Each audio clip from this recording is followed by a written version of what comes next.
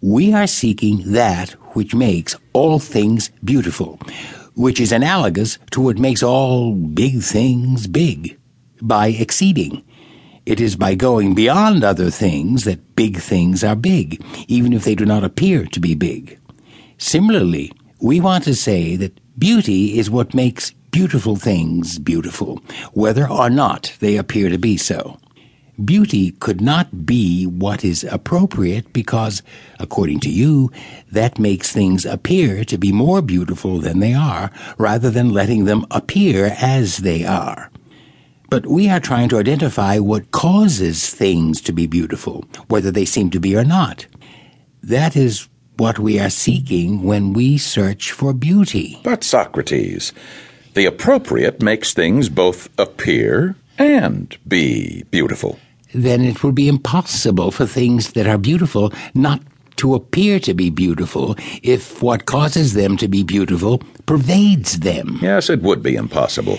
Then, Hippias, can we agree that laws and practices and everything else that is beautiful appears to be beautiful to everyone, and that they believe it to be beautiful? Or should we say the opposite, that most people are ignorant about such things, and that their ignorance causes the greatest conflict and disagreement in private among individuals and in public among communities? We can agree on the second alternative, Socrates, that people are ignorant about such things.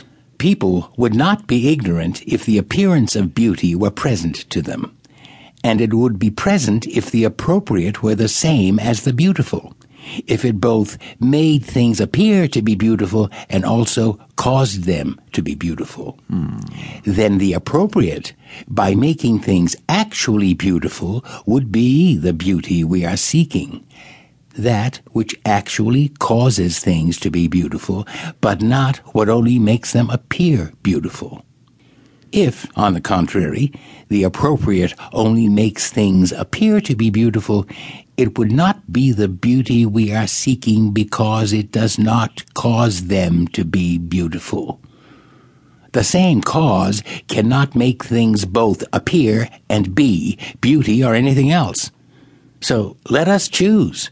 Which of the two is the appropriate?